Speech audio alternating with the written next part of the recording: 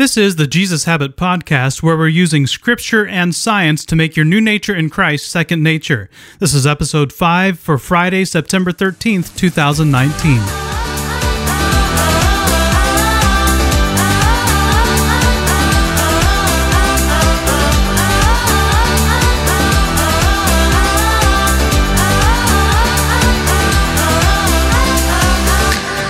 Why do you want to change? Simon Sinek became a YouTube sensation with his video, Start With Why. His concept has become a crucial idea for so many people and organizations. Around 6-8, we ask the question, what is the why that drives your life? What we are trying to do with that question is to help you figure out your motive. Your motive to change, your desire to change, will be as important to your success as deciding what you want to change and knowing how to change.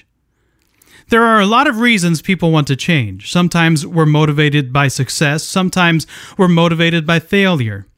Some are motivated by family, providing for our loved ones and protecting them from harm. Sometimes we're motivated by fear, by what something is costing us, having something to prove, trying to fit in, or by some form of pleasure we seek. Some of these motivations are bad, others seem okay, but are they enough? Have you asked yourself why you want to change? You may have a lot of whys, but there is only one why that I believe has the power to sustain your transformation, and it comes back to where we started this week, your identity.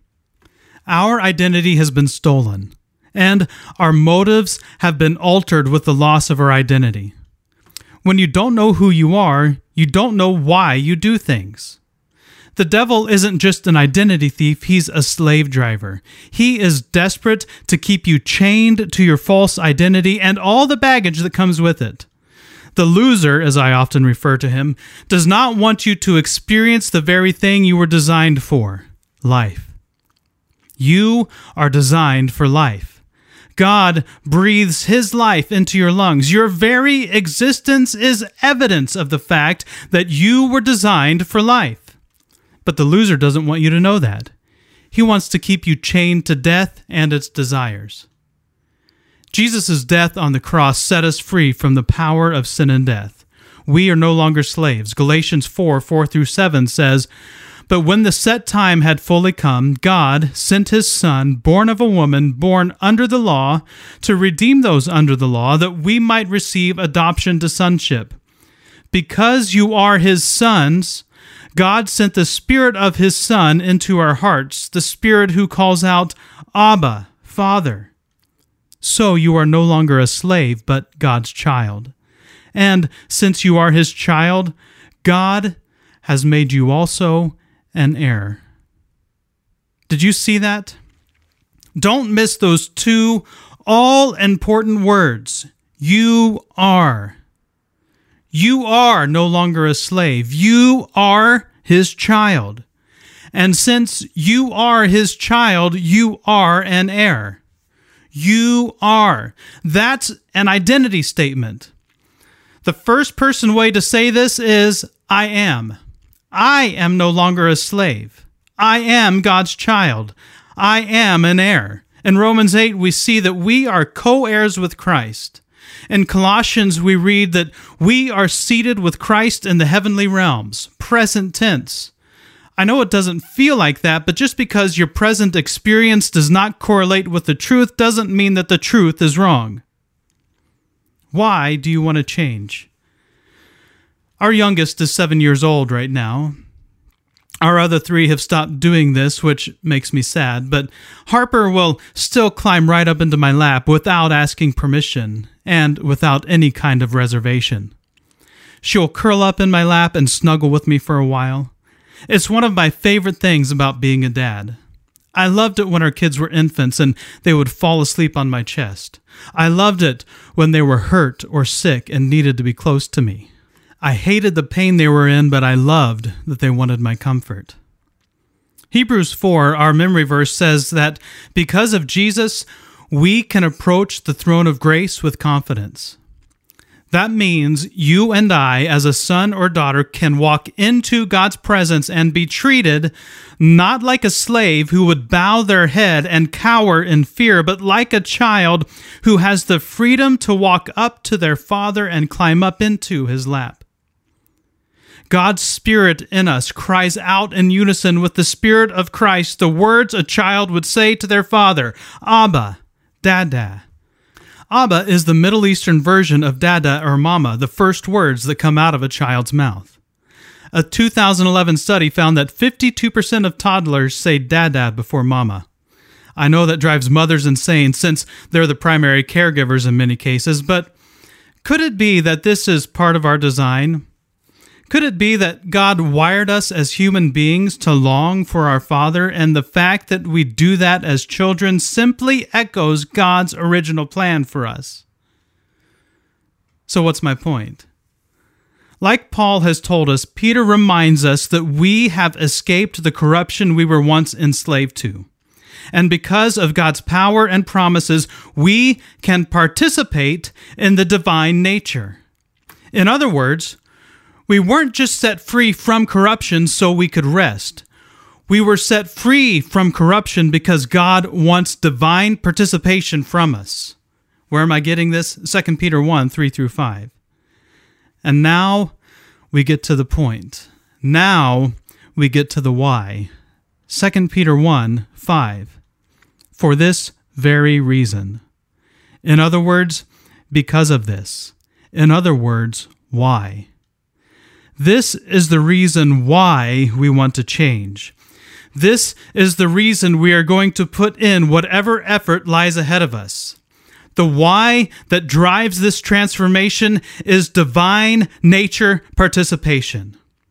The why that drives our transformation is learning how to live and breathe and walk our new nature and identity. Grace is just the starting line. God didn't set us free from sin so we could rest on our laurels, whatever those are.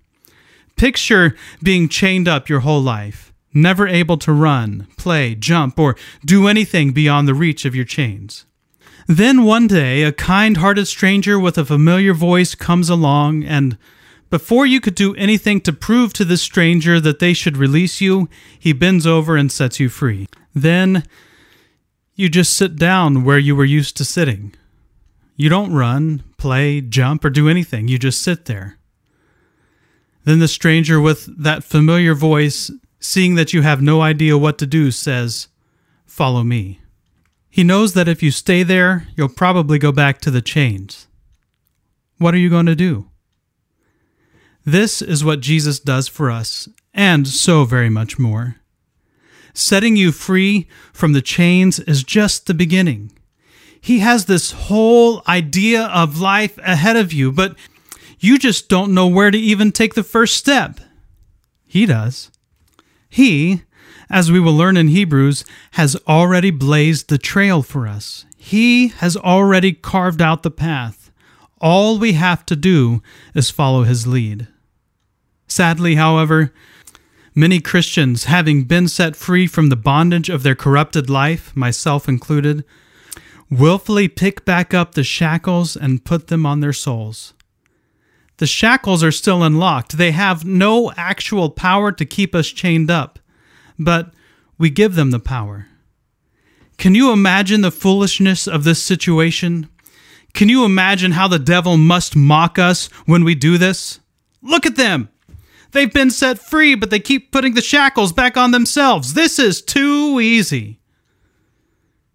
The amazing news is this. Not only have we been set free, we are already victorious. 1 Corinthians 15:57 says this, "But thanks be to God, he gives us the victory through our Lord Jesus Christ." We have, present tense, the victory. Not only are you set free, but your enemy has already been defeated. How would you fight if you knew you could see the future and see that you had already won? This truth is what makes Hebrews 12:1-3 so powerful. Therefore, since we are surrounded by such a great cloud of witnesses, let us throw off everything that hinders and the sin that so easily entangles, and let us run with perseverance the race marked out for us, fixing our eyes on Jesus, the pioneer and perfecter of our faith. For the joy set before him, he endured the cross, scorning its shame, and sat down at the right hand of the throne of God. Consider him who endured such opposition from sinners, so that you will not grow weary and lose heart. Why do you want to change? Since we are surrounded by so many who have gone before us and have testified to God's greater promise experienced in Jesus, may we all throw off everything that hinders us, those chains we choose to put back on, and the sin that so easily entangles that old corrupted desire. And let us run with perseverance. Don't stop. Never stop. Don't give up. Don't quit. Keep going no matter what. Be resolved to do more than just start the race, finish it. Run with perseverance the race marked out for us. How? By fixing our eyes on Jesus, the pioneer, the trailblazer, and perfecter of our faith. That is why we change. That's our motivation for transformation. That is our motive to put in the effort and endure. In his book, You Can Change, Tim Chester says this: all too often, we think of holiness as giving up the pleasures of sin for some worthy but drab life. But holiness means recognizing that the pleasures of sin are empty and temporary, while God is inviting us to magnificent, true, full, and rich pleasures that last forever. I do not discount the enjoyment we get out of our old natures. We don't participate in them because they're boring and drab. We like it. But what we're giving up is nothing compared to what we were made for. Don't be hard on yourself for liking the corruption. That's all we've ever known. Allow yourself to grieve the loss. Allow yourself to go through the process of not only putting this thing to death, but moving on. James 4:7-10 says, "Submit yourselves then to God. Resist the devil, and he will flee from you. Come near to God, and he will come near to you. Wash your hands, you sinners, and purify your hearts, you double-minded. Grieve, mourn, and wail. Change your laughter to mourning and your joy to gloom. Humble yourselves before the Lord, and he will lift you up." Grieve, mourn, and wail over your sin. Allow yourself to get over it like you would the death of a loved one, because this is something you have loved. Do whatever it takes to move from this being something you love to being something you used to love. Die to it, move on from it, be set free of it. Because God is inviting you into so much more than what you're saying goodbye to. Sure, goodbyes are hard, but they're a lot easier when you're the one leaving for new and better things. And God is inviting you into something magnificent, true, full, and rich that lasts forever. How do you view what you need to give up? How do you see what you want to embrace? Why do you want to change? This is your invitation. Will you come and follow Jesus?